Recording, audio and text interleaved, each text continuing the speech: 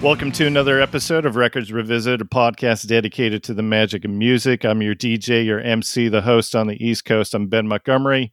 Joining me is the man whose name is synonymous with the winners in the world, but I want to name when I lose. You might call Alabama the Crimson Tide. Here's my co-host from the left coast. Call him Deacon Blues. Here's Wayne Fugate. Hola, Ben Hamid. My second favorite Steely Dan song. Yes. So for this episode, we have a special guest who is a referral from Josh Kelly, who was our guest on our episode about the band. He is the man behind the kit for some really great musicians, and I think we'll talk about a few of them. So please welcome to the podcast, David Goodstein. Hello. How are you? I'm, as George Carlin would say, not unwell. That's good. That's in this day and age, good is good. Yeah, it's a strange time for everybody, but I just celebrated a birthday on Tuesday too. So this is like my first COVID birthday, which was a little weird, but yeah. Well, happy birthday. Thank you. Yeah, happy birthday. Yeah, thanks.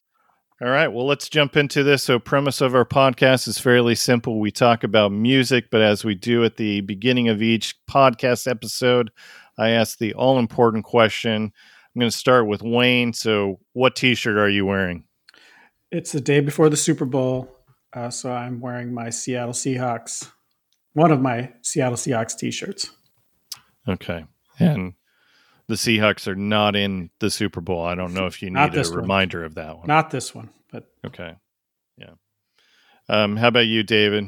What T-shirt are you wearing?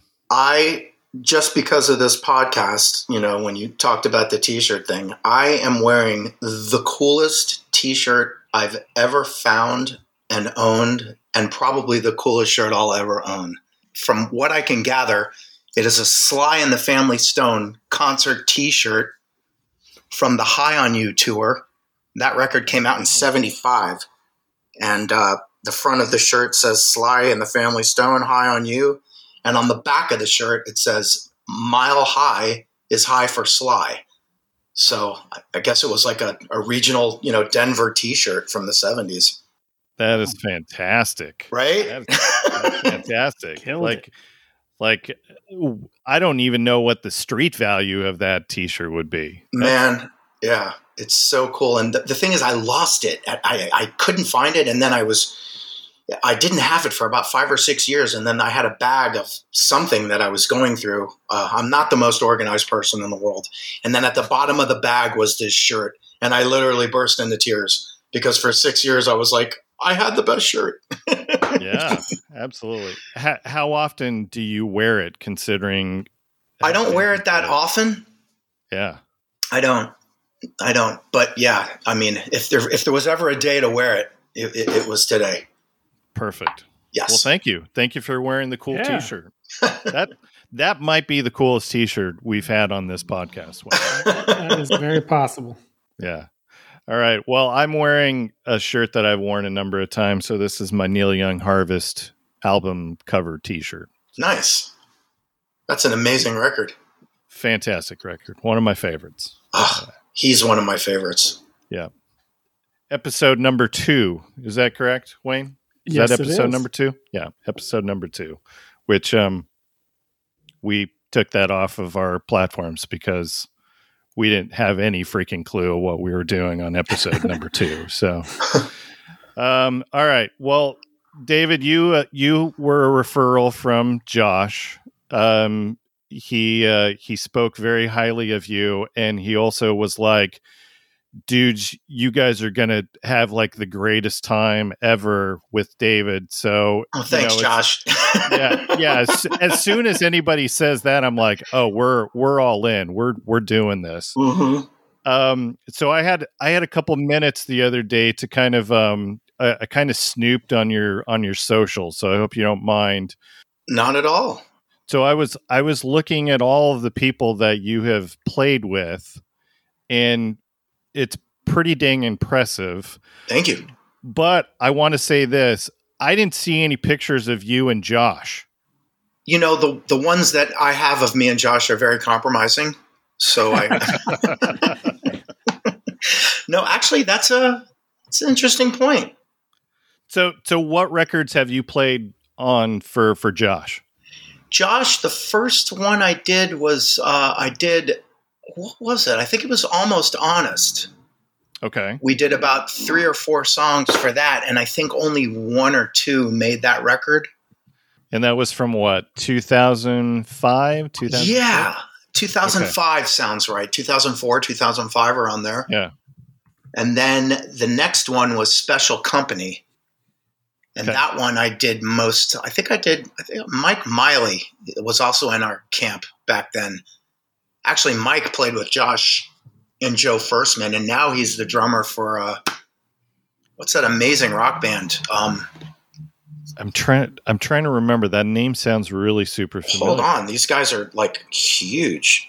Some band down in Long Beach. He's like, I'm going to go down to Long Beach and join this band, and everyone's like, okay. And it's Rival Sons. Rival Sons, that's right. Yeah. So, and I love that dude. He's a great drummer, great guy.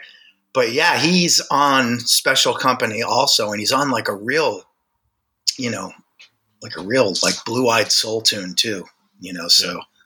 So looking at your Instagram and Facebook, yes, sir. So most recently looks like you did some work with Barry Gibb and Dolly Parton. Yeah, that was in August of 2019. Okay. And that was an amazing. That was just an incredible day, just one day. And so you've also done a lot of other work with Dolly over the years. Well, I wouldn't say a lot.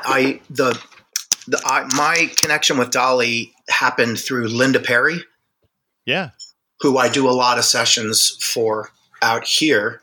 And one of those turned into Dolly Parton's last record. I think she might have put something out since, but she did the soundtrack to the movie Dumplin'. Oh, it's fantastic. I love that movie. And we did that record, and it was incredible. Linda got, Sia on one song. She got Mavis Staples on a song. And Miranda's on that, if I remember. Miranda's on it. Yeah.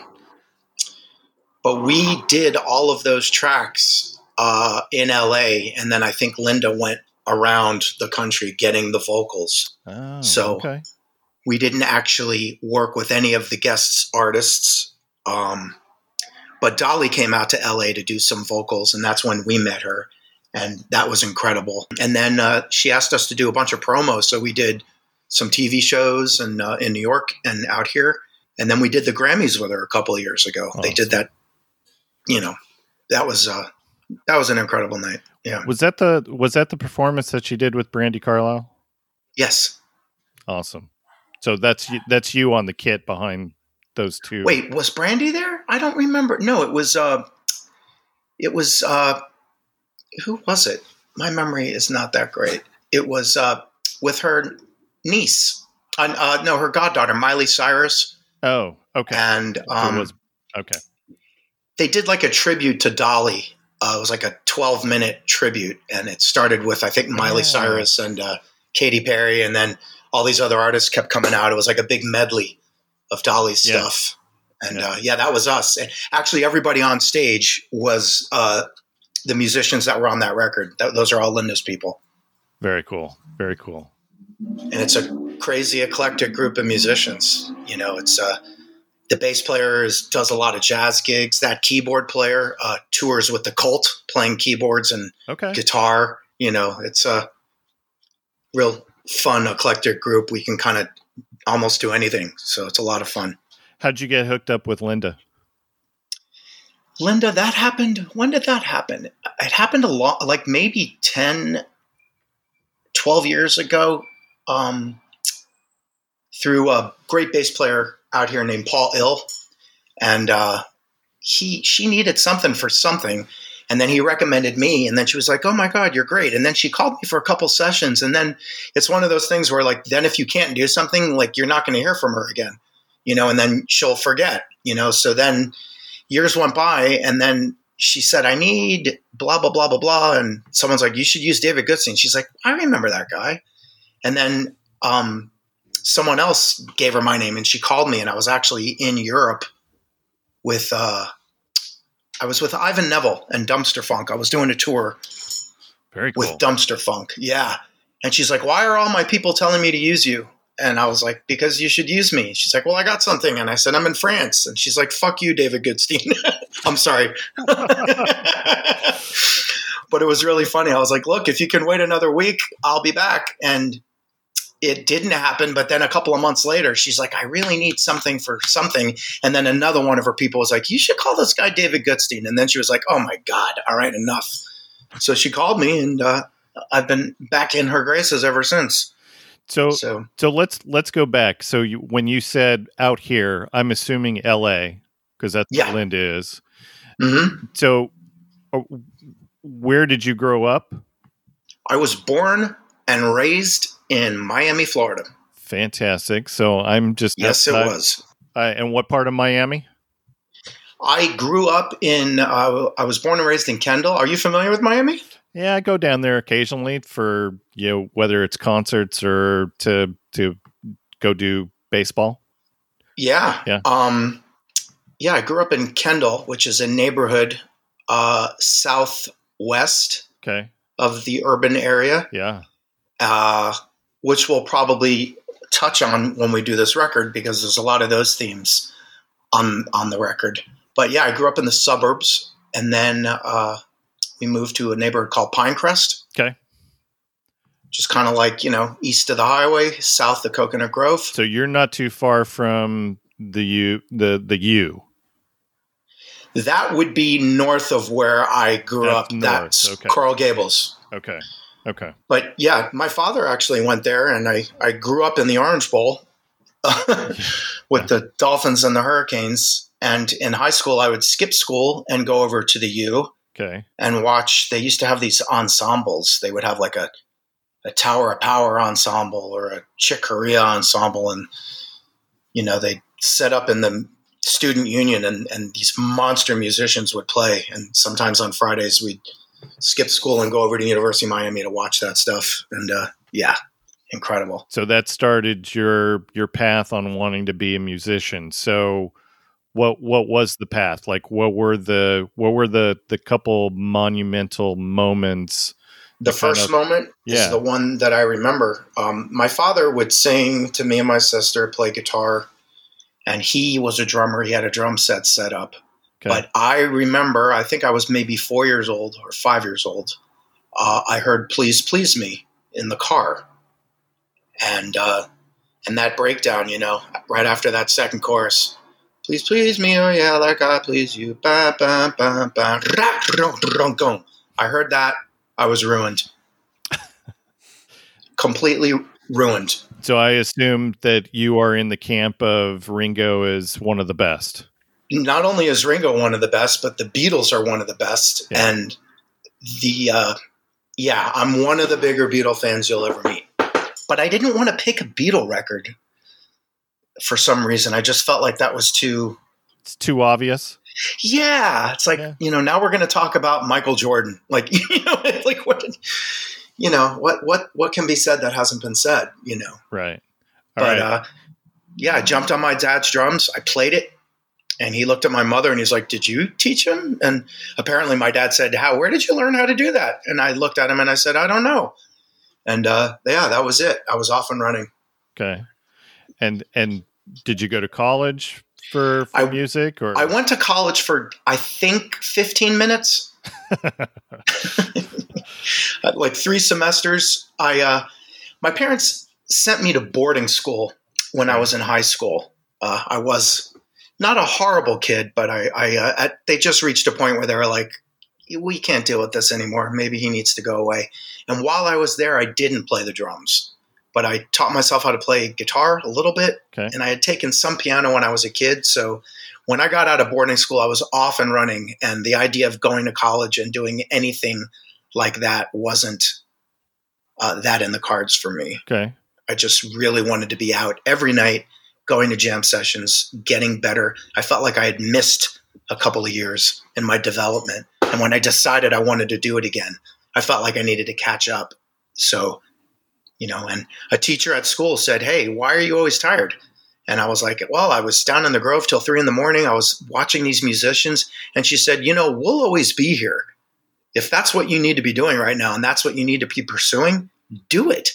Go for it. Yeah. And a teacher said that to me. And I was like, thank you. And I did. Yeah. That's good advice.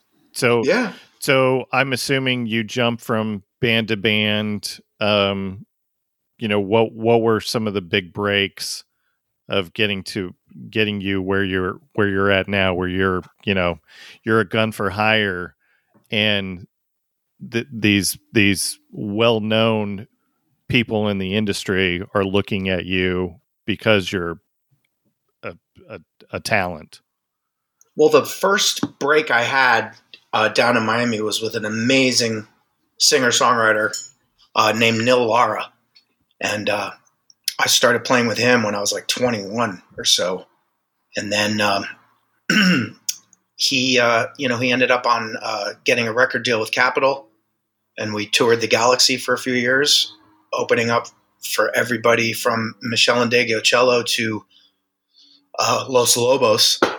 And that was a fast track, in what to do and what not to do and what life is like out there. And it was a pretty heavy experience. And I did a lot of traveling and a lot of touring. And then I reached a point where I felt like I needed to take it to the next level. And I wanted to go to New York, but I didn't think my jazz was good enough. Yeah. Yeah. Yeah. You kind of have to know the jazz thing for New York. So you then went to LA? I picked LA. Yeah. Nil was on Capitol. So every time we were on the road, you'd be bouncing in the van, and then we'd get to New York and they'd put us up in a hotel for a week to 10 days. And he would have a bunch of meetings and, what are we going to do? This and that. And we'd be free to roam the city. And that would happen in New York, and it would happen out here in LA. So, you'd be bouncing. And then you get to Los Angeles and they're like, yo, you're going to do a KCRW thing on Wednesday. You'll open up for whoever at the Wiltern on Saturday. Monday, you'll play at the Viper Room. And the rest of the time, we're going to be, Nil's going to be in meetings with the label, figuring out what the next step is. And you guys do whatever you want. So I had a lot of hang time out here in 95, 96, 97. Yeah. And, I still don't know how I ended up here because, everybody from Miami goes to New York. But, I just felt like this would be the better choice. Gotcha. All right. So you're in LA. How long do you stay with Neil before you decide, okay, maybe I need to go shop my resume around? Well, we were out for like 2.5, almost 3 years of touring. And then it was time for him to do the next record. And then there were a lot of delays and he wasn't sure what he wanted to do. And everything just got kind of murky. And I finally said, I turned 29 and I was like, man, I do not want to be 30 and still be here. Yeah. And then I took off, and that was 21 years ago. And then from there, do you join other bands, or do you just kind of say, hey, I'm a gun for hire, I'm a studio musician? I just kind of, you don't really say anything. I guess you just, you want to play. In my brain, I wanted to play and I wanted people to know who I was. So I kind of did what I did in Miami. I found all these jam sessions, but most of them were, down in South Central and down in neighborhoods where you're not going to see a lot of session musicians. I was going to blues jams and going to some jazz jams and then I got into the blues scene down here and I was playing with a lot of blues artists. And then, you just go, you just want to play with as many people as possible and you want to take as many gigs as possible and just have as many people see you as possible, And so how do you do that? So you were in the Pretzel Logic, which is a Steely Dan tribute band, correct? Yeah, I did that. They were in between drummers and they needed, they needed somebody to cover a bunch of dates and a bunch of stuff. And that was a blast. And then you've also done the Wild Honey Orchestra. How many times have you done stuff with them? Wild Honey, I went in on that the year they did Sgt. Pepper and was it Rubber Soul or Revolver? I can't remember. And then they did the White Album. Then they did Abbey Road. Then we did The Band, which was incredible. We did Buffalo Springfield. We did the Kinks. And the last one we did was, John Sebastian's band. Okay. Love and Spoonful. Yeah. Yeah. And we got John and the surviving guys to do it with us, which was pretty cool. That's very cool. So I'm assuming you know Ronnie Barnett, who...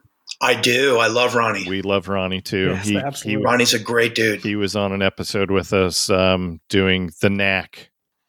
Oh, yeah. That's perfect. And it wasn't The Knack's first album. He picked the second album. Of course he did. And that was a blast. But the Wild Honey Orchestra is just this conglomeration of some of the best musicians that are out there. Yeah, it's like the power pop thing. One of the guys that puts it together is a really good friend of mine, and he's the one that got me in on it. And it was just kind of funny. I was like, he's like, we're doing, he explained it to me, and it was all very nebulous. He's like, we're doing Sgt. Pepper. And I was like, I could sing, I could play. He goes, why don't you just show up at the rehearsal on Wednesday? And I was like, well, what do I need to do? What should I? Oh, boy. There's a fire in your neighborhood. They're looking for me. Hold on. Let me just hide under. Oh, that's a fire truck. I'm sure of it. Yeah. He's like, just show up. And I was like, well, what? He goes, dude, just show up. So I show up, and do you guys know, remember that band, the Wonderments, or Darian is the keyboard player in that band. He's like the musical director for Brian Wilson. They all ended up joining Brian's band. And okay. Mm-hmm. That's who these guys are. And so they're kind of rehearsing Sgt. Pepper. They're going through it, and I'm just sitting there. And then finally, the people that are singing aren't there. So they moved on to, I think it was the reprise, Sgt. Pepper. And he's like, we don't have, so-and-so isn't here. Can anybody cover the vocals? And then my buddy who got me in there, he looked at me and he raised his eyebrow. And I was like, I can. And Darren's like, okay, dude, well, get on the mic. And so I sang it. And then Darian was like, all right, I don't know who this guy is, but he's in the show. And that started it. They kind of hired me as a singer. They didn't even know I was a drummer the first couple of years. Very cool. Very cool. Yeah. I want to go back to a couple other people that I saw that you've been connected with. So Joe Perry, how'd that happen? Oh, yeah. That happened through a buddy of mine, Bruce Whitkin, an amazing engineer, producer, bass player. And he did a lot of music for Johnny Depp. I think him and Johnny grew up together. Okay. And they were, that story about Johnny being in a band. Yeah. Yeah, well, Bruce was in that band with him. Okay. And Bruce is related to a kid I grew up with. They're all from South Florida originally. And a buddy of mine, a guitar player I came up with in Miami, he's like, you got to hook up with my cousin when you get out to LA. You guys are going to love each other. And that was Bruce. And we're just really good buddies. And he was working with Joe, and he got me in on that. So are you on all the tracks on that particular solo album?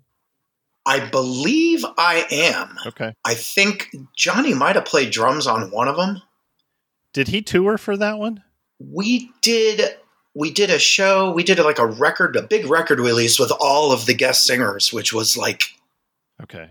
That was just amazing. It's like, now I'm playing with Robin Zander. Now I'm playing with, David Johannes, and, it was pretty amazing. I'm sorry, David Johansen. Sorry, New York Dolls. Yep. It's still early for me. But it was just like this all-star jam, and I was the drummer, and it was incredible. Then I think Joe did a couple of weeks in between. I wasn't on that run. Okay. But then he had some dates in Japan, and they asked me to do those. He kind of, he's on his own level, and when you get the call, you're ready to go, and you just, There's no rhyme or reason to it. Plus, he's got a day job that kept him really busy. That record took a long time to make, because we'd be working for like a couple weeks and then he'd take off for 6 months, Right. That damn day job. So with COVID shutting all of the touring down, how have you stayed busy over the last year? It's been tough. It's been tough, to be honest. There's a lot of, drumming has been, it's been it's almost like, it's my identity. It's my social standing. It's my living. It's, how I put food on the table. It's, there's so many things attached to it. And so without that, I've had to find other things to fill that void. And it hasn't been easy, but, I am very musical. I hear music, I feel like I feel like I'm a musician who plays the drums, cause I got, I'll tell you what key the song's in. I hear everything. So what I've been doing is I've been teaching myself Pro Tools, and I've been doing a bunch of music library stuff at home, and I'm, getting better at guitar, better at bass, better at keys. And I'm kind of doing that. And you already sing. Yeah. So you got that going. Yeah. There's been a couple of drum sessions that I've done, and there's been a couple of cool gigs, like remote gigs where, everybody was tested and you're set up on a sound stage and, everyone is on a TV screen watching and, on Zoom, some corporation hired us to do something and it was real pro. Everyone was, like I said, everyone was tested and, and there's been a couple sessions that everybody was, tested and stuff like that. But there hasn't been a ton of drumming the last 10 months. So it hasn't been easy. Yeah, that's too bad. Well, I hope we get back out there soon. Yeah, I'm thinking maybe by the end of this year, things will start to open up and maybe early next year. Yeah, from a selfish standpoint, I'm missing live music. So I can only imagine what the musicians who earn their living off of doing live music are feeling like. So it's tough, and it's, and the thing with drumming in particular, it's almost, it's like being a trumpet player, like your embouchure or whatever they call that, you got to stay on it or you're going to, at one point I went about 3 or 4 months without playing, and I got on a kit and I was doing my thing, and it, you think about what you're going to do. And then it, my hands, I'm like, man, something's wrong with my elbow because everything's stopping at my elbow and it's not coming out of my hands. Like, so there's a lot of physicalness to it. And there's a lot of, like Prince wrote, joy in repetition, and if you're not doing it, it'll start to dissipate quickly. Yeah. All right. Well, all right. Last question before we talk about the record that you chose. So, how did you get hooked up with Josh? There was a jam session in LA that was run by Joe Firstman, who's an incredible songwriter that Josh worked with, and Danny Masterson, the actor. And it was like this kind of jazz soul jam that they were doing every Sunday night. And I popped in there with a bass player buddy of mine. And, we were told to check this thing out, and we stayed there all night. They didn't let us sit in. And then they ended up doing like some Neville Brothers stuff. And this guy worked with Aaron Neville, and I've worked with Ivan.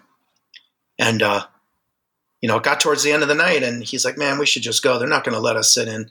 And we walked out and he's like, man, isn't that funny? We're probably the only 2 guys that played with Neville's and they're not letting us play. And I was like, I know. He goes, man, I'm never coming back to this place again. And I was like, I hear you.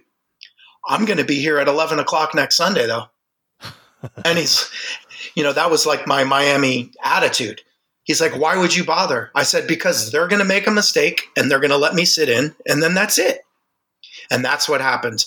They let me sit in. And then you fast forward 4 months later, I'm in the house band. I'm bringing drums. Sometimes there was a whole crew of musicians. I ended up working with Joe. I ended up working with Josh. I ended up jamming with John Mayer and Christina Aguilera. And I mean, this place was the spot for a few years. And it actually became a source of income. I mean, some nights, maybe I'd get up there, sing a song, play the drums once, and at the end of the night, Danny would hand me $100. Dude, thank you so much for coming. No guest list, all those Hollywood actors and that whole scene. He's like, everybody that steps in this bar pays $10. And Danny at the end of the night would count all the money and give it to the band, and he would tier it. Okay, we have 4 drummers. This drummer actually brought drums, so he gets X. This guy gets Y. This keyboard player brought the keyboard rig. He gets this amount. This guy sat in for 5. You know what I mean? So he would hand the money to the musicians every week, and and that's how I met Josh. Josh was popping in there and singing and doing his thing, and then he asked me to do a gig with him. No, we did it this session, and then he asked me to do a gig, and then after the Special Company record, he asked me to tour with him. And yeah. And are you on are you on his latest record? The latest one, I don't think I am. Me and My Baby. Yeah, I don't think I am. I mean, I might be. It's so weird the way it goes with him, because we haven't gone into the studio to do a record in I think 13 years. Okay. But he'll be like, man, I got these songs, or, hey, can you do this? Or why don't you come out to Utah? Or why don't we do this? And we'll do a bunch of stuff, or he'll come to LA, and then a year later, 4 of them will end up on a record. And then, you know what I mean? It's very, he's 1 minute he's his own worst enemy. He's so damn talented. He'll write a Michael McDonald type killer Blue-Eyed Soul song, and then he'll write a band type song, and then he'll write he's just constantly, he's in these different bags, and they're all great, and he's good at all of them, or this will be straight up country, and so I never know what's going on with him, but sometimes I end up on it, sometimes I don't, Yeah, very cool. Yeah, we talked about the downside of being a musician in Utah where there is no scene. Yeah.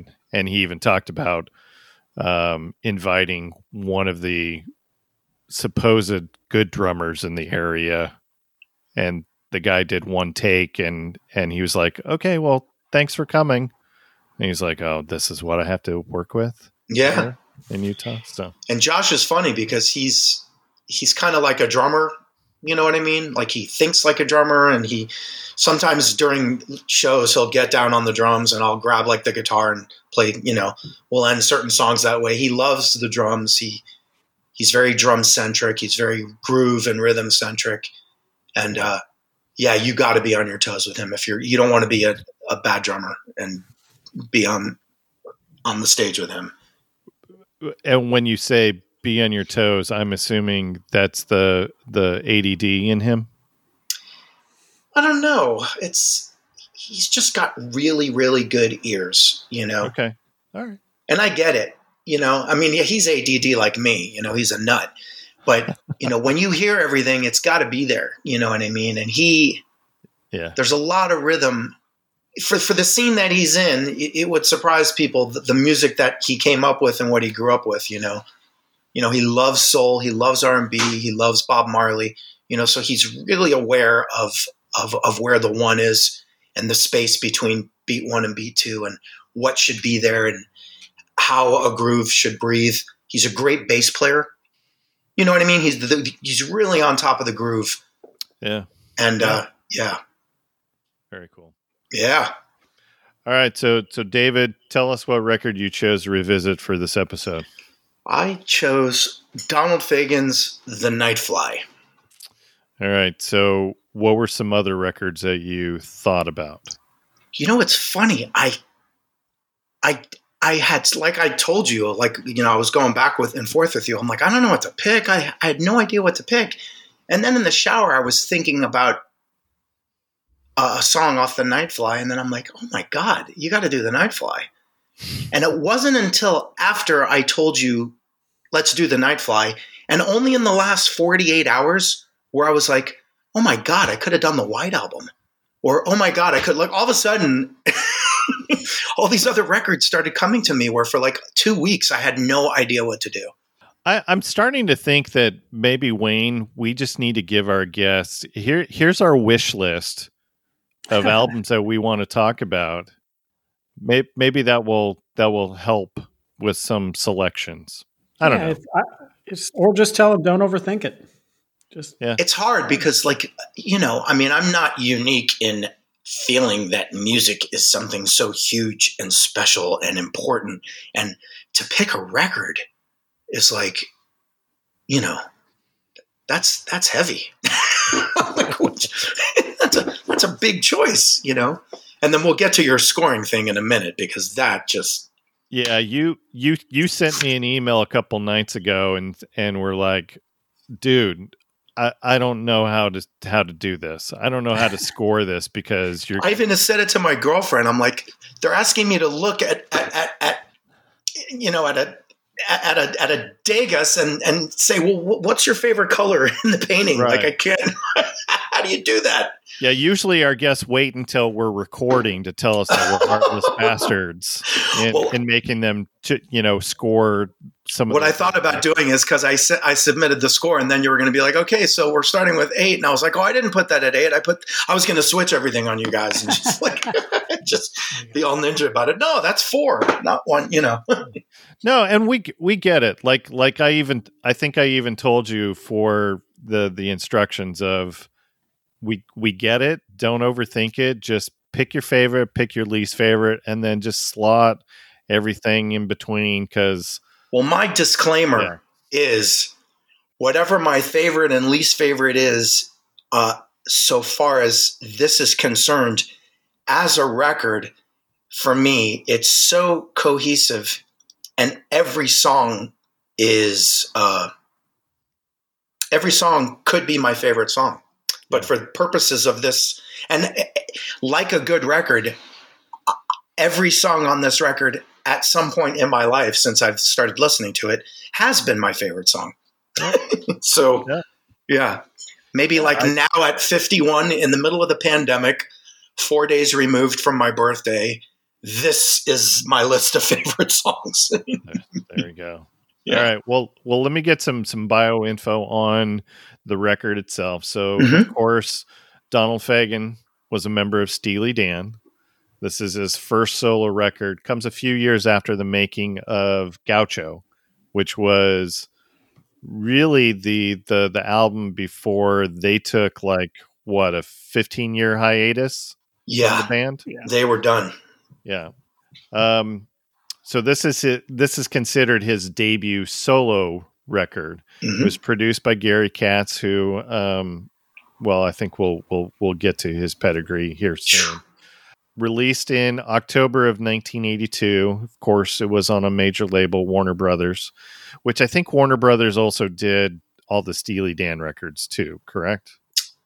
I think the Steely Dan records were MCA, if I remember MCA? Correctly. Okay. All right. There's no Walter Becker on this album, correct? Not at all. Yeah. But the people that he assembled, so going back to what you were saying, David, of playing with, just fantastic people and surrounding yourself with fantastic people. So here are some of the people that are on this record. Larry Carlton plays guitar on most of the tracks. I don't think he's on the IGY. Right.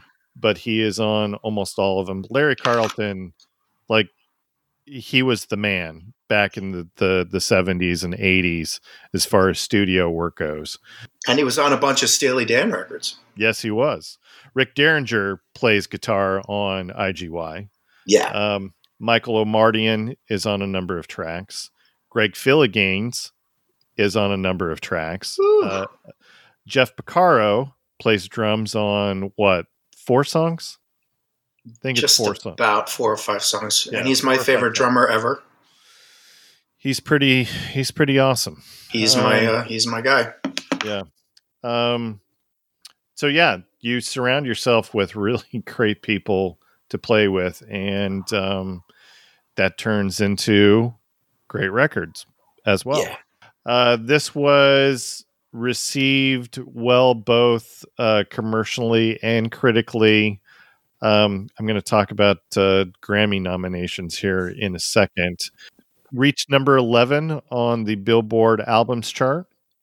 So not bad considering all of the craziness of 1982 and 83 and all the big records that were out at that time. Oh, yeah. Nominated for 7 awards at the Grammys. You guys want to hear who he was nominated against? He didn't win any of these. He's nominated for Album of the Year. So here are the nominees. These are all heavy hitters. So Paul McCartney's Tug of War, John Cougar's American Fool, Billy Joel's The Nylon Curtain, and the Toto 4. That's my favorite Billy Joel record. Yeah, where would you stack that, Wayne, for you? Nylon Curtain, third, fourth. Yeah, The Stranger's my favorite, but Nylon Curtain is up there. It's interesting. The Stranger has one of my favorite songs of all time, but for some reason, Nylon Curtain just kills me as a record. Vienna is, I believe that's on The Stranger. That song is just perfection. Yeah. All right. I think we already know who wins Album of the Year. That would be Toto. Mm-hmm. Much to Wayne's chagrin. That's not true. Don't put me there, man. Man, at that age in '82, I was 12. From like 12 to 17, that was probably my favorite band. And that's probably because of Porcaro, right? Yeah. I mean, you really learn how to play if you can separate. It's funny. I get why people don't like them, but Jeff Porcaro in an interview actually said it best. He goes, listen, if you want lyrics, listen to Dylan. If you want this, listen to that. He goes, we're not trying to reinvent the wheel here. We're having fun. If you want to hear some tight grooves, tight arrangements, great playing, we're not taking ourselves seriously. That's what we're doing, you know?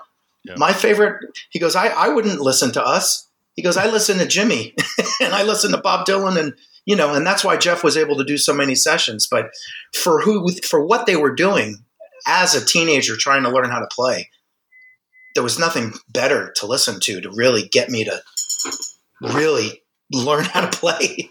Yeah, for sure. Yeah.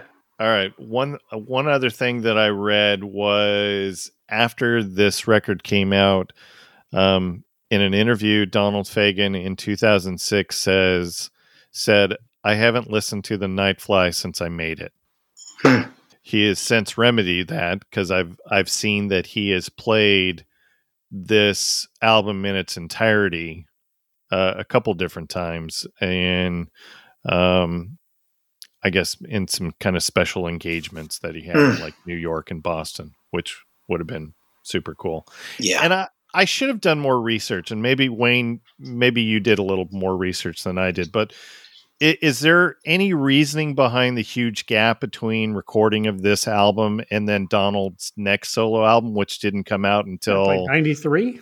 93? There was something I can tell you that. In 86, but yeah, I don't know. He reached a point in the making of this record where it was harder and harder for him to write.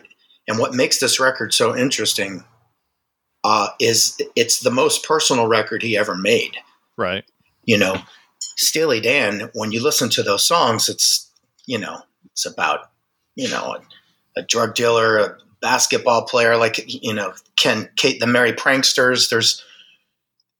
They were writing about so many disparate things, and they were creating so many different realities and universes. And this record was really personal. And I think it was like cathartic for him. And he was getting writer's block, and he kind of just dipped out of the 80s after this record, except for he had a song on the soundtrack for Bright Lights, Big City.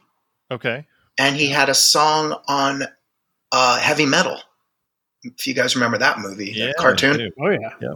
Yeah. But other than that, he took the 80s off, and he just kind of went into a funk. And he could afford that. He could definitely afford it. Yeah. Steely Dan didn't do too bad. No. Yeah. No, I'm sure he was just living off of royalties But things were dark. And then he, sometime in the early 90s, he felt like there was a thing called, there was a guy named Jeff Young, an amazing keyboard player who ended up touring with Steely Dan when they reunited, and some solo stuff. And I became a fan of Jeff's, and now I've actually worked with him out here in LA, and I know him, which is pretty cool. But Jeff was doing a jam in New York City, and they were getting Donald to show up, and he'd pop in and he'd sing a song and he'd do something. And then they put out a live record of this jam. And then I think Walter showed up at one of them, and then, Donald and Walter started talking, and Donald said, I have some songs, but it's been so long. I don't want it to be Steely Dan, but could you just be there and produce the record for me and kind of maybe play a little bit? And so that second solo record, Kamakiriad, was produced by Walter Becker, and he's playing bass and guitar on it. But it's not a Steely Dan song because Walter didn't have any input on the writing. Right. But that became an impetus for them to start playing again, which they never did even when they were at their biggest. And then they started touring in 93 as a band. And then they put out that reunion record of new material in 2000. Yeah. It's good. What was that? 2 Against Nature? Yeah. Is that right? Yeah.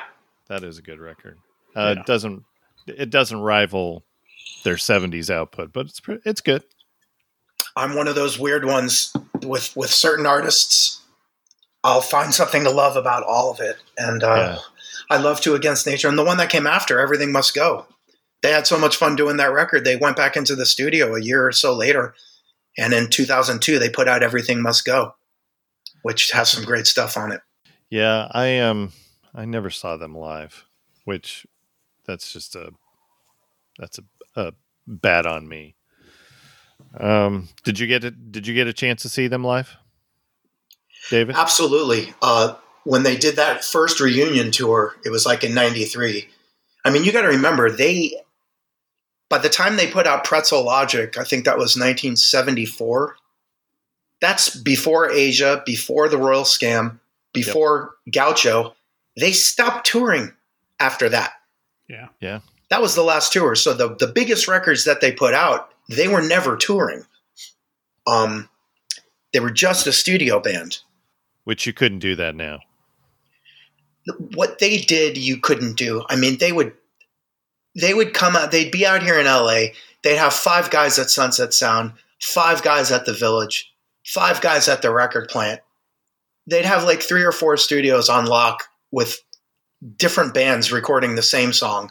And then they'd listen back, and you're doing 80 takes of each song. And then they'd listen and they'd be like, okay, let's get Jeff on drums. He was at the Village sessions, and then we'll grab Chuck Rainey. He was over here at Sunset. You know what I mean? They'd listen, and then they'd pick the core band out of what they heard. And then they'd go in with that band for that song and do another 100 takes. It's just, right. It's insanity the way they worked. You could never do that. No.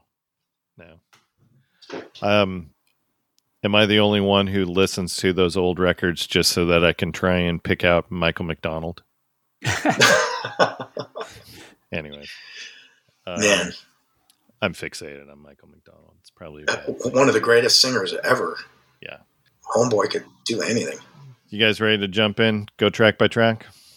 Sure. Hell yeah. All right. As a reminder, our scoring is based on number of songs on the record. Wayne, how many songs on this one? Just 8. David, he's underplaying how giddy he is with That's only. not true. I like 10. I think 10 is the perfect number. With doing a record that is, less than 10 songs, he's super giddy. It's any time that we have these records that we're talking about 15 songs. Wayne gets a little angry. I can imagine. All right. Well, our top song is going to get to 8 points. Next favorite song, 7 points on down to lowest score of 1. So we're going to start this off with IGY. In the sky, we've got to win. Here at home, we'll play in the city. I would buy the sun a streamlined world, there'll be spandex jackets, one for everyone. What a beautiful world this will be. What a glorious time to be free. What a beautiful world this will be. What a glorious time to be free. And I was this year's old when I found out what exactly IGY stood for. Right. I had zero ideas that it stood for the International Geophysical Year, which ran from July 1957 through December 1958. Mm-hmm. Wayne, did you know this? I'm sure I read it in the exact same place you did this previous week. Yeah. Okay. David, were you smarter than the two of us? Did you know what that stood for? I didn't when it came out, but I did research that, back, I don't remember when, probably when I was a teenager. And that's probably when I figured that out. Yeah. Yeah. So that was a year where around the world, there were a bunch of different scientific projects that were promoting things like cities doing solar power. There was permanent space stations. The other thing that I read was spandex jackets. So I guess spandex was created during this Based on the original IGY. Star Trek series. Yeah. I think the spandex thing is more of that's what makes this song so interesting. And it's so obviously not a Steely Dan song because there's nothing sardonic or menacing or foreboding about this song. This is like a real, I'm trying to pull up the liner note of that quote that Donald has. This record might be, I can't pull it up because I don't have a physical copy. Might be the thoughts of a teenager growing up in the suburbs of New Jersey in the late 50s, early 60s, one of my general height, weight, and build. That's like in the record, which gives you the autobiographical dust. Yeah. So this song, it's so positive, and it's, I guess it's what, by 76 we'll be A-okay. I guess he's saying, hey, in another 20 years, by 1976, it'll be 90 minutes from New York to Paris. There'll be a tunnel under the Atlantic. Everybody will have a spandex jacket, which was hip in the 50s and the 60s. You gotta, if you're a teenager, you're thinking, that's what's so brilliant about it, because it's like, there's going to be things that'll be good for the planet and things that'll be good for a 16-year-old, having his own spandex jacket. but knowing Steely Dan and the a lot of the tongue in cheek things that they sing about, do you think that he's being positive here, or do you think that he's being a little bit sarcastic? I think he's being a little bit sarcastic, and I think it's highlighted in that verse about the space stations, where because I love the line "the fix is in," which he finds absolutely. But the idea, if I Google imaged the space station from 2001: A Space Odyssey, it looks like a roulette wheel, which is exactly what he's describing here. And it is ultimate. It's an ultimate game of chance. You're in space, hundreds of thousands of miles from the Earth. But the whole thing, I think there is a sarcasm that I think there's an underlying sarcasm in Donald Fagen's voice that I've always loved. And he can kind of move it up and down a little bit. But I think this is at 90 minutes, it's 3,625 miles from New York to Paris. In 90 minutes, that's going 2,416 miles an hour. I don't know that the human body could take that. Right. Your face would rip off. I get what you're saying. I think we're saying the same thing. I think the sarcasm or the what you're talking about comes in the fact that everything this 15-year-old kid is thinking about what's going to happen because of the IGY and because of the promise of the 50s, late 50s, because of the promise of JFK and a young president for the first time ever. No, I absolutely agree with you, because I think you can hear that.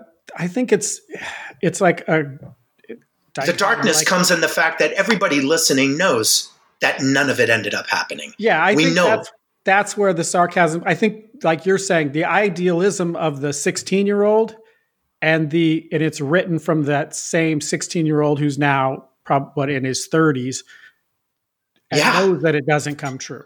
Well, it's incredible because it's almost heartbreaking. A just machine to make big decisions, programmed by fellows that actually came true. And envision, will be clean when their work is done, will be eternally free and eternally young. It's like, no, we won't. Right. But that line is so great because the first thing I thought of is like Google and Amazon and Microsoft and Verizon and all. I mean, that line and a just machine to make big decisions, obviously computer algorithms, which is what controls almost everything that you see and read. Yeah, but programmed by fellows with compassion and vision. But I think those guys from Google think that's what, I think they may have originally had that. And, Zuckerberg and all those guys, I think they originally did have big, bright ideas, but it all turns into money. I don't know how old you guys are, but I'm 51 and I had a Commodore 64 and I was 12 years old when computers really started.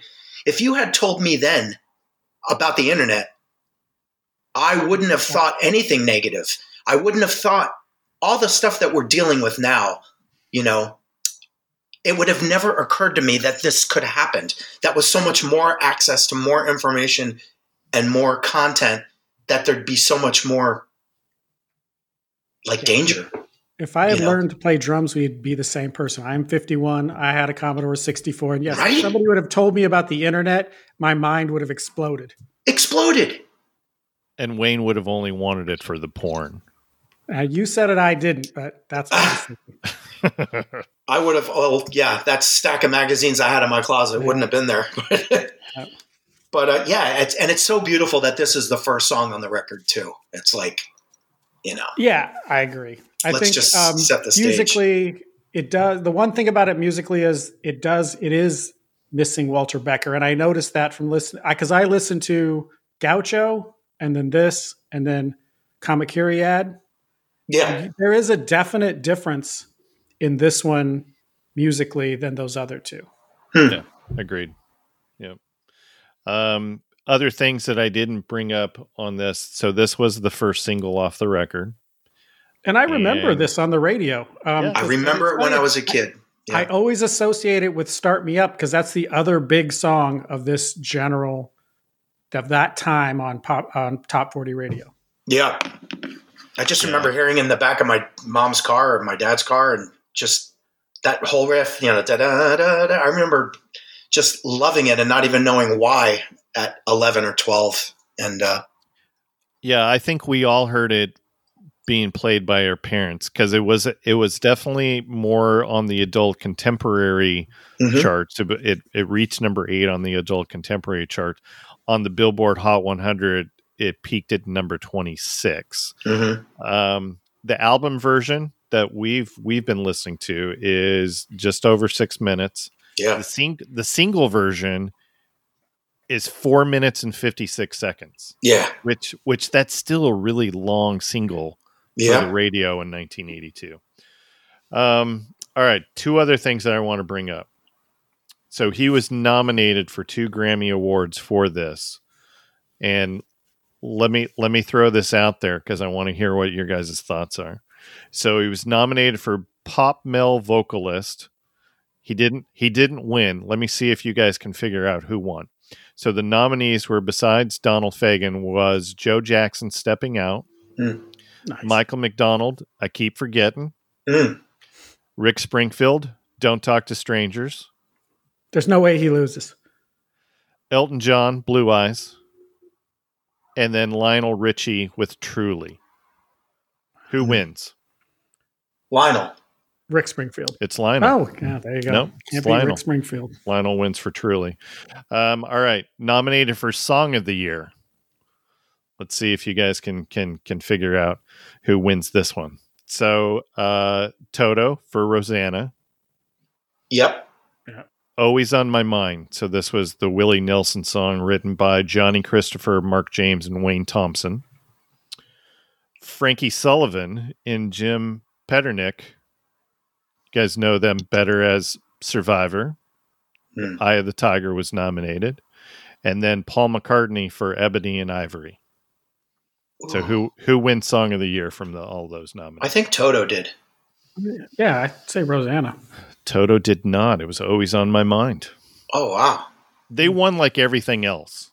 Like every other thing. I mean, they won for Best Engineered Recording, which this one was also nominated for, didn't win. They won for Producer of the Year over Gary Katz. They won for Album of the Year, which we talked about. So, yeah. All right.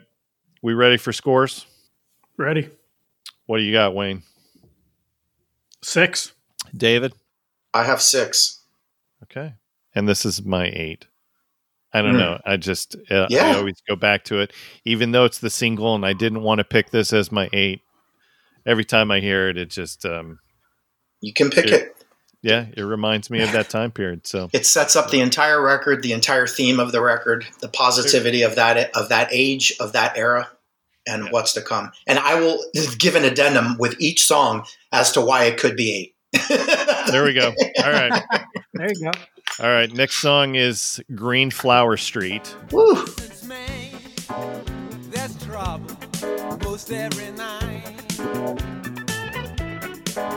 Since May, there's trouble most every night.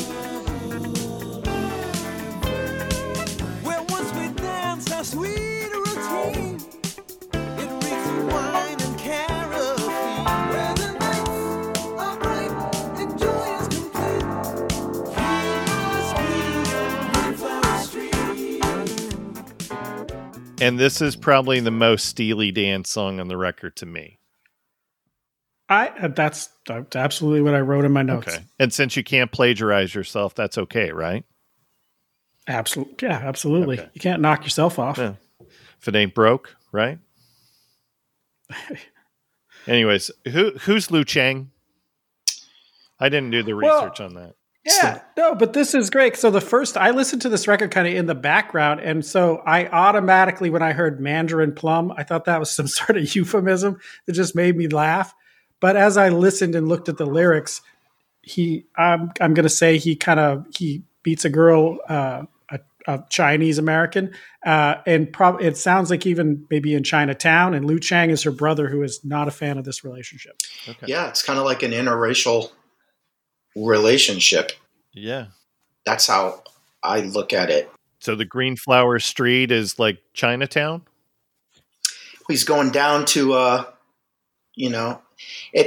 I did a lot of reading on this one because this is a song that I've always loved. The groove is so difficult to play. That right hand that Jeff is using on the hi-hat is just, my arm would fall off trying to play the song when I was a kid. And the pocket and the groove is so great. But, it's, I guess, where the nights are bright and joy is complete, I'll keep my squeeze. He'll see her and hang out with her, but only down there, because I take that as it's an interracial relationship, and it's not something that you're going to be broadcasting. Yeah. Would it be different now as opposed to this song in 1981, 82? I think it would be different in 1982. Oh, yeah. But I think, again, he's writing as a kid coming of age in the late 50s, early 60s. Yeah. If you're hanging out with that Asian girl, especially as Vietnam is, True. There was a lot of, the anti-red, China, that Korea. Yeah. Yeah. I mean, which. Yeah. And from the song, both sides. Nobody's happy about it. I always have to remember that he's writing it from that perspective of late 50s. So, I'm looking at it from the standpoint. On a side note, which is why when my hero gave planet Earth the biggest middle finger ever and fell in love with Yoko Ono, that was like, when you look at when that happened, that's kind of like this, Yeah. Yeah. All right. Wayne, anything else? I heard it was inspired by On Green Dolphin Street, which I listened to the Miles Davis version, and I absolutely love this. I can hear this in it. I can hear the similarities in it. This one's at a much faster tempo. But I listened to On Green. It's not a coincidence that he named this Green Flower Street. No. Yeah. Yeah. All right. Scores. This is my 5. Wayne, your score? 4. And David? 7. All right. Next song is Ruby Baby. I've got a girl and Ruby is her name. Ruby, Ruby, Ruby, baby. She don't love me, but I love her just the same. Ruby, Ruby, Ruby, baby. Ruby, Ruby, how I want you. Like a ghost, I'm gonna haunt you. Ruby, Ruby, when will you be mine? And I've been bringing up all of these Grammy nominations. So he was also nominated for a Grammy for this one. And also didn't win. The nominees were Toto for Rosanna, Manhattan Transfer's Route 66, and then 2 that I don't know who these are. Singers Unlimited. Anybody know Singers Unlimited? Not off the top of my head. Lullaby of Birdland. And then and then In a Dream, a song called One Night. So anyways, didn't win for that. That was another one where Toto cleaned up that night. Originally this was recorded by the Drifters. Oh yeah. And this was a hit for them. Peaked at number 10 on the R&B chart back in... And you know who wrote it, don't you? 1956. You know what? I should have figured that out. Lieber and Stoller. Okay. Yeah. Dion also had a big hit with this one in 1962. Reached number 2 for him. All right. Enough of that. What do you guys think of this arrangement? I'm assuming you guys listened to the Dion version, the Drifters version. What do you think of Donald's interpretation of this one? The arrangement is why you could rate this song. I could have named this the best song on the record. What he did with the vocals and the horns, and it's masterful. It's just a complete retelling of the song. It's insane. Yeah. Wayne, what do you got? Yeah, I mean, I like the Drifters version. I guess the Drifters have this, I don't know, there's something about any Drifters song. It has there's a veracity. There's a life in there that's a soul that comes out. And this, it sounded like Steely Dan covering a Drifters song. And so I didn't appreciate as much of that as they, and plus they made it 5.5. Lyrically, there's not enough for this to go 5.5 minutes. Right. Yeah. And that's what ultimately got this my least. The only reason I put this as my least is because it's a cover. Okay. Yeah. But there's so much in the song. I get the complaint that I just heard about it. But again, it's the same 15-year-old kid who's developing his tastes and his inclinations, and this song would have been something that he heard on the radio then, and through the lens of what he became, this arrangement is what that is. Yeah. One of my favorite parts about it is the piano solo. Oh, that's exactly what I wrote down. Highlight of the song, the piano solo. Well, you see what he's quoting when he starts it, don't you? No. Well, the song, it's you dying to get this girl. I gotta go. When will you be mine? It's I want this girl so bad. So when the solo comes, it's girl, you really got me now. You got me so I don't know what I'm doing. Like Greg Phillinganes quotes, "You really got me now," gotcha. which is I don't know. It's just smart. Yeah, that's absolutely cool. Yeah, and look, we've said this on multiple occasions, Wayne. Sometimes when I give the ones, like it's because I really hate it. I deducted it very similar to you, David. I knocked it down because it is a cover and because it's a little bit longer. I still like it. Like this is this is an album that you listen in totality. And absolutely. And I gave it a 3 because I love Steely Dan and I love the Drifters. Yeah. So even though I may have sounded like I was complaining, I like both those things. Oh yeah. Yeah. All right. Next song is Maxine.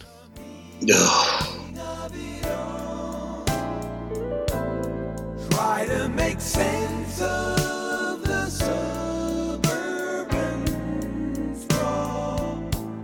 Try to hang on, Maxine. Mexico City is like another world. And I'm just going to throw this over to David because I see what scores are. So what is it about Maxine that right now this is your favorite song? It's been my favorite song for many, many, many years. This is the song it's so hard to convey. Like, if I know when that day's coming, I want the end of this song to be the last thing I hear before I go. It's like that for me. It's just, there's something so beautiful about this arrangement. The vocal arrangement and the horn arrangements are it's so evocative of, it's hard to explain. I mean, he's the young secular, Jewish kid growing up in the suburbs of New Jersey, thinking about what else is out there in the paradigm of like a love, a young love. And I was that kid in the suburbs of Miami. So I've always, we'll move up to Manhattan, we'll do this, we'll do that. One day it's one of those songs. It's kind of like, it's like the Wouldn't It Be Nice thing, which to me is like one of the saddest songs of all time. And people are like, how could you say that? It's not sad at all. Because the whole premise is, well, wouldn't it be nice if, which means everything that comes after isn't what's happening. Right. Everything I'm describing is something that isn't reality. So wouldn't it be nice? Because if you're saying, wouldn't it be nice if, then what you're really saying is that none of this is happening now. And that's the same kind of imagery I get with this song. Try to hang on. One day we'll wake up. One day things will be like this. One day we'll be in New York, But the meet at Lincoln Mall, there's a Lincoln Road Mall in Miami Beach. If I ever, there's a few Miami references on this record too, which would make sense because there's the whole tri-state Miami thing. If I ever meet him, I'll have to ask him about that. Is there a Lincoln Mall in Passaic, New Jersey that he was talking about? Or did he mean, Miami Beach? Yeah. You know what the beauty of this song is for me? Like you just talked about the imagery and the vision of this. The way that the song plays out, I can't think of the narration without thinking of this in black and white. Mm. And that kind of evokes the way that he's playing all, the instrumentation of this particular song. It makes me feel like I'm in the 50s and the story is unfolding like it's on a black and white television. Yeah. And those horn swells going into the chorus and so good. It's just, and he arranged all those horns. Yeah. And it's just the perfect song. And that end, the vocal arrangement on the end just destroys me. Try to hang on, Maxine. It's, oh my God. It just takes me away every time I hear it. It's just the most beautiful thing I've ever heard. All right, Wayne, last comments before we get scores. You know what? I typically like songs with female titles. My grandmother's name was Maxine, but ultimately I'm going to blame all of this on the drum machine. And like I said, there's an underlying sarcasm in Donald Fagen's vocals that I usually love, but this is a very sincere song. And so it created a conflict. But the drum machine just gave it a poor flow. Like if that would have just been removed, I think I would have been much more along the lines of the two of you. Okay. Are you sure that's a drum machine? The sax solo is great. I'm listening to it in my headphones right now, and I'm like, it sure feels like it. I always thought that was Jeff. Well, he's that good that he sounds like a drum machine. At least part of it is. Yeah. Well, he does, and he is. All right. Scores, Wayne. This was my least favorite. Okay, David. 8. And this is my 4. So we're all over the place on this one. All right. We're going to flip the record over. This is New Frontier. She's got a touch of Tuesday well.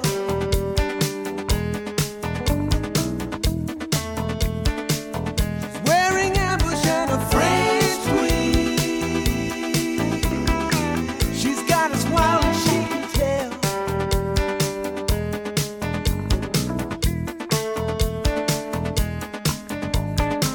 She loves the limbo, that much is clear. She's got the right dynamic for the new frontier. And I'm just going to kick this over to Wayne because I have the benefit of scores. So, Yeah, Ed Green was the drummer on that one. That makes sense. Not Picaro. All right. Wayne, what do you got on New Frontier?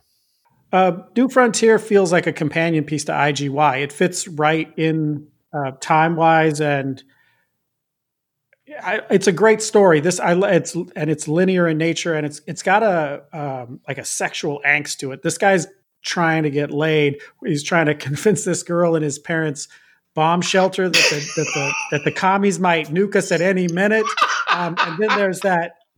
And then it kind of goes into almost like a frat party, seeing a girl at this college party, and it's completely sexual. And then, like I say, and the whole time the chorus is, "I can't wait till I figure this whole thing out and do what I know I'm ultimately going to do," is mixed in between that. Till I move to the city. Yeah, and to learn design and study overseas. So it's got I love that whole thing of trying to get girls and knowing that just can't wait till you figure it out, but knowing that you haven't quite figured it out yet. And rhythmically here, that strong, if it's not a drum machine, this guy's that rhythm in this time works perfectly. Where I didn't feel like it worked in Maxine, right here it creates this almost like this bullet train feel like of life, like it's moving at this very steady, constant pace, and all of this stuff is happening in between. Yeah, and to your point about the bomb shelter thing, so I'm assuming you've seen the video of this.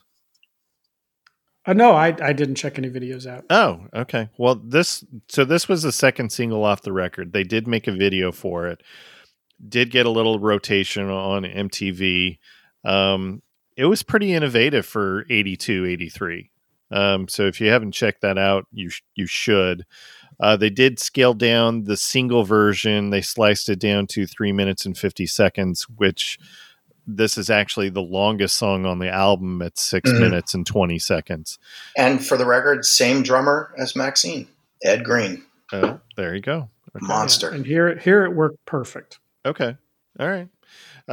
David, what do you got on New Frontier? Oh, God, I love it. To me, it's the most Steely Dan of any of the songs on the record, especially lyrically. You know, again, it's the 50s. Again, you're a teenager, and you know, hey babe, let's have a party in the bomb shelter.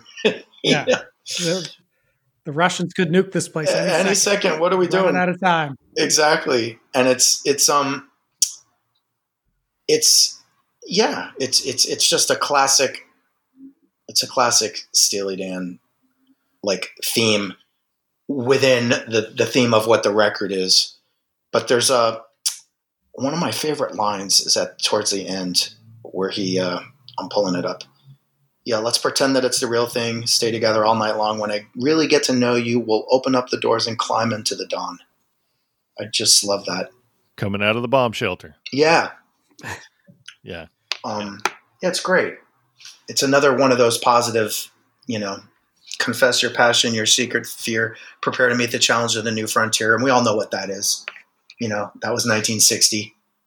So it's Right. kind of got that. It's kind of touching on IGY as far as, like what to expect. But, we are under some danger here. So we should probably take advantage of that moment. Yep, That's right. Time is running out. That's right. We don't know. We don't know if we have tomorrow. We don't. But if we do, it's going to be amazing. But Hedonism at its finest, right? come on. And hedonism with some Dave Brubeck on the turntable. Yeah. It's like Throw a little Dave Brubeck in there, bonding over music. it's secular Jewish hedonism. That's what I get from this song. All right, Wayne, your score, Oh, this is my top score. This is my 8. and then David. Like I said, it's got all of the makings of a classic song. It could be the best song on the record. It touches on Steely Dan. It touches on the themes that you'd be thinking at that age. But because of our podcast, I put it at 2. I know, I get it, David. All right, this is my 6, and if you ask me next week, this might be my 8. Mm-hmm. Yep. All right, next song, The Night Fly. Oh, Won't you turn your radio down? Respect the 7-second delay we use.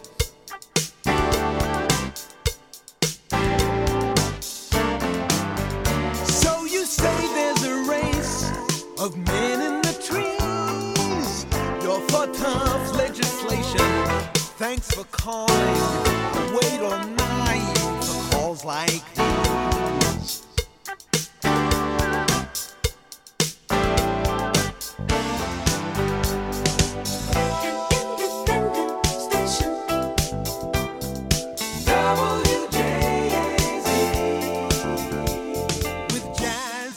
Title track, and again, if you ask me next week, this might be my 8. I love this song. It's Yeah. late night DJ in Baton Rouge. His name is Lester.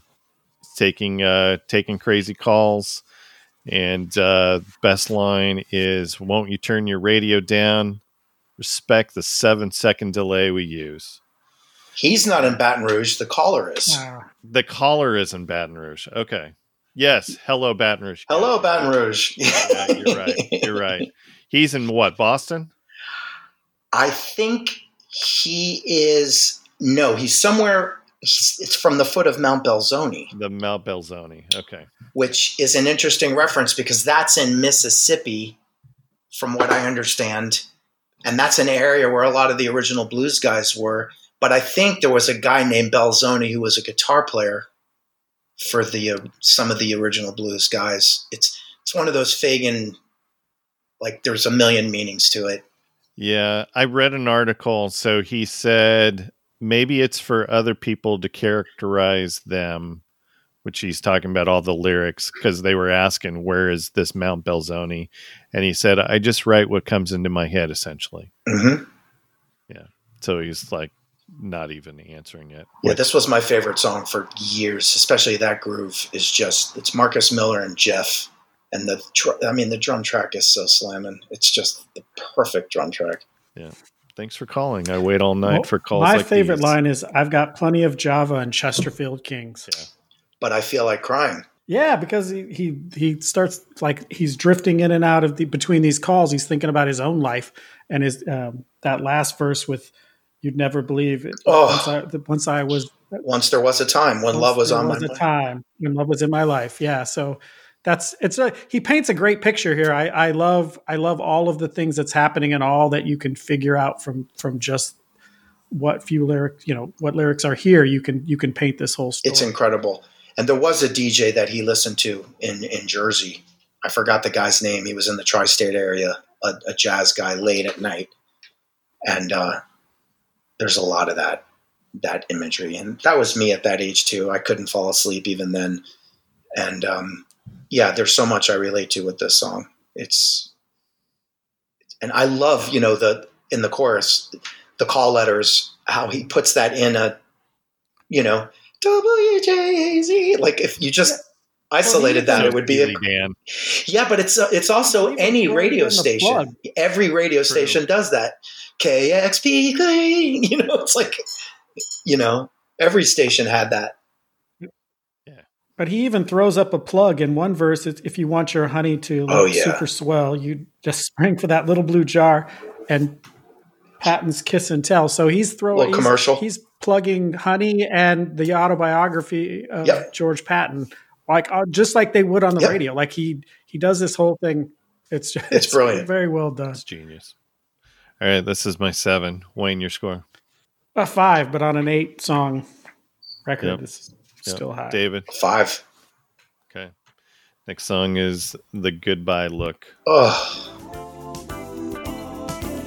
I know a fellow with a motor launch behind, a skinny man with 2-tone shoes. 'Cause tonight they're arranging a small reception just for me, behind the big casino by the sea. I know what happens. I read the book. I believe I just got the goodbye look. I believe I just got the goodbye look. I believe I just got the goodbye. I believe I just got the goodbye look. And I'm just going to throw this over to Wayne because your score is a little higher than mine. So what do you like about this? I guess it's bossa nova type of song. I love a good Cold War spy story, and that's exactly what this is. This is great. Like lyrically, it's because this plays so well to that Donald Fagen sarcasm and this American CIA operative in Cuba and, the revolutionaries. I mean, there's even a line. I love the part where it says, "I've had this fever now since yesterday." So they're poisoning him. And that's when you first listen to this song casually, The Goodbye Look, you hear that hook and you think a girl blowing you off. But this is the goodbye look is they're going to kill you. They've decided that you're no longer going to be, and that great. Because tonight they arranged a small reception just for me behind the big casino. This is just, I love this song. I wish I love New Frontier, but this was right up there. This was just a close second. It's fucking brilliant. I'm sorry. Whoops. Yeah. PG. Oh, it is fucking brilliant. You're absolutely and this is similar to New Frontier, where it's very Steely Dan. Now it's some schmuck American that's stuck. All the Americans are gone. Like you didn't leave when you could have. I don't look at it as much as he's a CIA guy. I look at it as much as he just was stuck down there when the revolution happened, and it happened quick, and people left super quick. I remember my mother telling me, like I said, I'm from Miami. She said in between my sophomore and my junior year of high school, the whole school was Jewish. I went home for the summer and then I came back in the fall and 3/4 of the kids were Cuban. It was like that. You know what I mean? It happened very quickly. And this is an ode to that. But yeah, he could be a CIA guy. Yeah, Definitely. well, I can say I'm just using the colonel doesn't usually come and just kill regular Americans. Plus, they don't organize this. I just love the way he puts that. They're arranging a small reception. Oh, yeah. I mean, the colonel standing in the sun with his stupid face, the glasses, and the gun. Yeah, I know a fellow with the motor launch for hire. So he's trying to get out. He's trying to get out quick. There's all this intrigue that's painted in this, and then there's this great Latin beat that's unlike anything else on the record, but just because of what he's the subject just fits perfectly. The subject is amazing, and the groove is amazing, and that's an ode to bossa nova was becoming very popular then. Yeah, so he would have heard that on the radio in 1960, 59, 61. But as a drummer, what makes that groove so amazing to me is that it's not whoops, here we go again. Edit. Usually a bossa is, like boom, boom, boom, boom, boom. You know what I mean? And this one is the way Jeff is playing it. It's like a cross between a bossa and a Cuban beat. What Jeff is doing with the drums there, and it's really brilliant the way he plays it. It's like his own thing. I've never heard that beat before or since. Yeah. And the chords in that song are spectacular too. There's so much harmonic movement that it's just beautiful. It's just beautiful. Larry Carlton's killing it on that solo. Yeah. And Larry's the man. And then the end, you hear that like the steel drums. You hear like a marimba solo, but if you listen closely, the note starts to bend. It goes and so halfway through the solo, you realize those aren't marimbas. It's Greg Fillinganes on a keyboard using a pitch bend. You know what I mean? Which is kind of cool. Like when I was a kid, I thought it was like a xylophone or a marimba, and then when I got older, I was like, wait, this is a keyboard. Yeah. But brilliant song. All right, David, your score on this one? This one, this was my favorite song when I was a teenager. But for the sake of our podcast, it's number 3. All right, Wayne. Oh, and this is my 7. This one just grew and grew and grew on me. And as the more I looked at the story, and I do believe that "Won't You Pour Me a Cuban Breeze," Gretchen sounds very East German. I gotta believe she's in on it. Interesting side note: there is no drink called a Cuban Breeze. Yeah. Okay. And they poisoned him, so it's gotta whatever it is involves poison. Yeah. There you go. And this is my 3. All right, and then we're gonna wrap this up. This is Walk Last song. Raindrops. Woo! We can hear the sound of thunder as we watch the regulars rush the big hotels. We kissed again as the shower swept the Florida shore. You open your umbrella and we walked between the raindrops back to your door. We walked between the raindrops back to your door. Oh, Miami. And David, get us started on this. This is shortest song on the record at 2:39. And I'm assuming that this kind of hit home for you because, we're talking about the blue Miami sky and the Florida shore. Reference. Yeah, there's some references there for you. This song has been my favorite song on the record, off and on, in recent days too. There's something so evocative about the imagery. It's Miami in the summer, It's just a beautiful song, but it's another one that's completely heartbreaking to me. And that last verse, it's just incredible how he changes a couple of words, and it's almost the same as the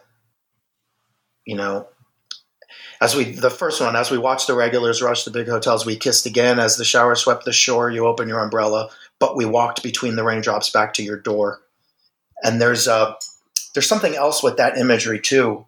There's an old Jewish folktale of a rabbi who in the rain walked between the raindrops to the temple, and he didn't get wet. There's like an old, Jewish fairy tale about that. So it's very interesting that, as a secular Jew, when he throws things like that in there, culturally, it hits on a level, if you're another secular Jewish kid from the suburbs, you'll get that. Yeah. But it's incredible, as we watch the regular, we kissed again, you opened your umbrella, but we walked. And then at the end, that happy day, we'll find each other on that Florida. In my dreams, I can hear the sound of thunder. I can see the causeway. That happy day, we'll find each other on that shore. You'll open your umbrella and we will walk between the, it's like, obviously she's gone, long gone. The relationship is over. We fought and I can't remember why. It's just so classic. Who remembers why those things happen? But he's left with this beautiful image of being down in Miami with this amazing girl. And it's heartbreaking. Love it. Great explanation. Wayne, any last comments? I really like this song too. The only thing that I felt like I would have liked to have seen different was the electric piano. I'd like a real piano. I think would have, because I definitely get that time period from this that David's talking about. This is that young adult in Miami, girl of his dreams, and it had that old style feel. And I think the electric piano just didn't seem to fit. You mean that funny organ? whatever that electronic device instead of a real piano. What's interesting is that solo and that organ is Donald. Yeah. Which, he gets like Michael O'Martian, Greg Phillinganes. The guy hires the greatest keyboard players ever, but that's actually him on the solo. It's a rare Donald solo, Interesting. The bass is interesting too, because Greg Phillinganes is playing left-handed bass on the keyboard, and they got my man Will Lee to overdub the bass. So the bass is double tracked, which is something that didn't happen a lot in 1981 when you're recording this record, but that's something that a lot of people do now. So that was an interesting thing. It's a great way to close the record too. It's yeah, it's a good ender. The sequencing on this album is perfect. It's masterful. Yeah, I agree with that. Yep. Yeah, he's not the kid in this song, and there's no idealism in this song. There's nothing about the future, about 1976. This is me at 31, 32, looking back and remembering the girl that he dated in Miami, imagining being with her again, Yeah. It's perfect. All right. David, what's your score on this one? My score on this one is 4. And then Wayne? 2. And this is my 2 as well. All right. So this is the point where I go, did we cover everything? Did we miss anything? We probably missed some stuff. Okay. David, what do you think? Did we cover everything? We covered everything. The only thing we could have touched on more, this was one of the first digital recordings ever made. Okay. And I don't know a lot about that stuff, but I know what went into this was, it's easy to listen to a record like this now and forget that they didn't use computers for this. Right. And that there wasn't, that this was tracked. Oh, one thing we did forget about Ruby Bay, the way Fagen would work, he was fighting with O'Martian and with Phillinganes because he wanted the piano to feel a certain way. He wanted the drag to be a certain way. And it got to the point where the left hand of the piano was played by Michael O'Martian. The right hand of the piano was played by Phillinganes. And he had them sitting next to each other at the piano, tracking together to get that drag. I mean, it's kind of crazy. When I hear that he didn't do anything for 10 years after this record, it makes sense. Because that's what they did in Steely Dan too. They did, like I touched on earlier. I need a break. Yep, totally. And I had read even in Steely Dan, they did the same kind of thing with the drums. Like they'd have Porcaro play the snare, kick, and hi-hat, and then someone else played all the tom fills. I don't know if that happened with Steely Dan, but that did happen on IGY. That's my man James Gadson playing bass drum and hi-hat, and I think it's Jeff playing the tom fills and the snare. And maybe that's where. And that happened on another song on this record too, but that's the kind of stuff like Peter Gabriel ended up doing stuff like that. I think that you guys remember the song Big Time. Sure. Yeah. I believe that's Jerry Marotta on the toms. I think it's Stuart Copeland on the hi-hat. Okay. And it's one more drummer on the snare. Like there's 3 drummers on that track, which is, I remember reading that when I was 15 going, what? Yeah. I've tried to get Jerry on the podcast. Oh, man. He's just got tons of stories. Love to have him on. All right. So any guesses on what our top score was? Because we were all over the place. I couldn't tell you. All right. Yeah. So we always try and come up with our top 5 songs off the record. Well, we have a tie for 5th. So we actually have a top 6 for this. So we're only leaving out Ruby and Walk Between the Raindrops. So number 1 song, IGY, that was mostly my doing with my top score. Got The Night Fly, average score of 5.66 for number 2. We got a tie for 3rd, which is New Frontier and Green Flower Street. And then a tie for 5th of Maxine and The Goodbye Look. So we're only kicking 2 songs out of our top songs. So nice. But we don't need to just kick those 2 songs out. I'll just listen to it. It's 8 songs, right, Wayne? Yep. Like we can do. Yeah. We can listen 40 to minutes. This. Yeah, this is doable. All right, David, this has been fun. Yeah, this has been great. Man, thank you so much. This was great. I'm glad we got to do it. Sorry for all that drama that no one will know about. All good. You know, technology is our friend and also our enemy. So it is. Get that. So, where can people find all of your happenings? Is there a good place? My happenings, yeah. I keep everything on Instagram. I guess, how do you find me on Instagram? You search my name, or I guess it's David_Goodstein. There you go. All right. And that's where I post all of my musical comings and goings. Yeah. And there's lots of great stuff. There is.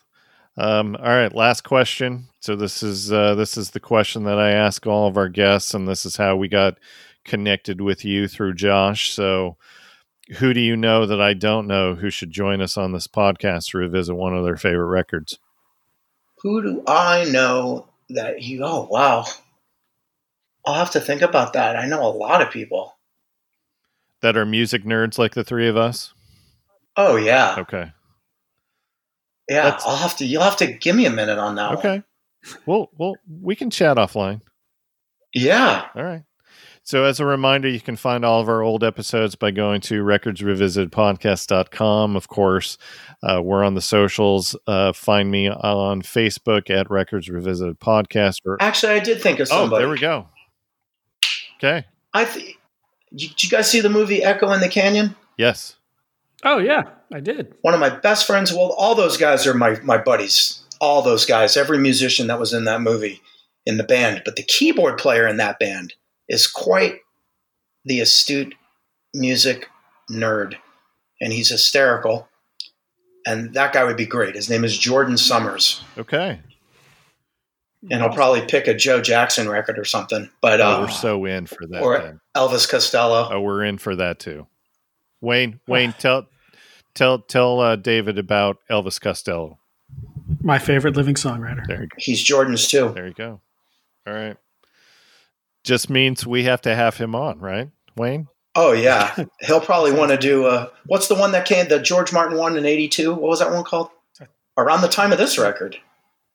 What's the name of that record? Punch the Clock? No, Beyond Belief is on the record. Imperial Bedroom. Blood and Chocolate? Yep. Is that what we're talking about? Yeah. The one with Almost Blue? Yeah. Okay. He'd probably pick Imperial Bedroom. Nice. Yeah. I'd be good with that. Yeah, you'd love Jordan. I'll hook that up. Yeah, we'll chat offline. All right, cool. Yeah, he's a great dude. Tours with Jacob Dylan a lot. Well, back when we used to do things like that. Right. Yeah. Exactly. Right. Yeah, but thanks again, guys. This was a lot of fun. Cool. I appreciate it. All right, Wayne. Tell everybody where they can find you on the Instagram. At Records Revisited Podcast. Okay, and then of course go find us. All of our old episodes are out there. You can find us Apple Podcasts, Castbox, Stitcher, iHeartMedia, Spotify, Google Podcasts, and of course, please go subscribe and rate or review us. So thanks for listening. Please go support the arts. I would tell you to go to a live show, but you know the drill on that. So please go support your favorite musicians out there on any live streaming events that they're doing. And of course, go buy a t-shirt of the band. You can still do that. Buy a record. Visit a record store. You can still do that. Just be safe. Go mask up or buy your records online like I do. We are Records Revisited, and we are out.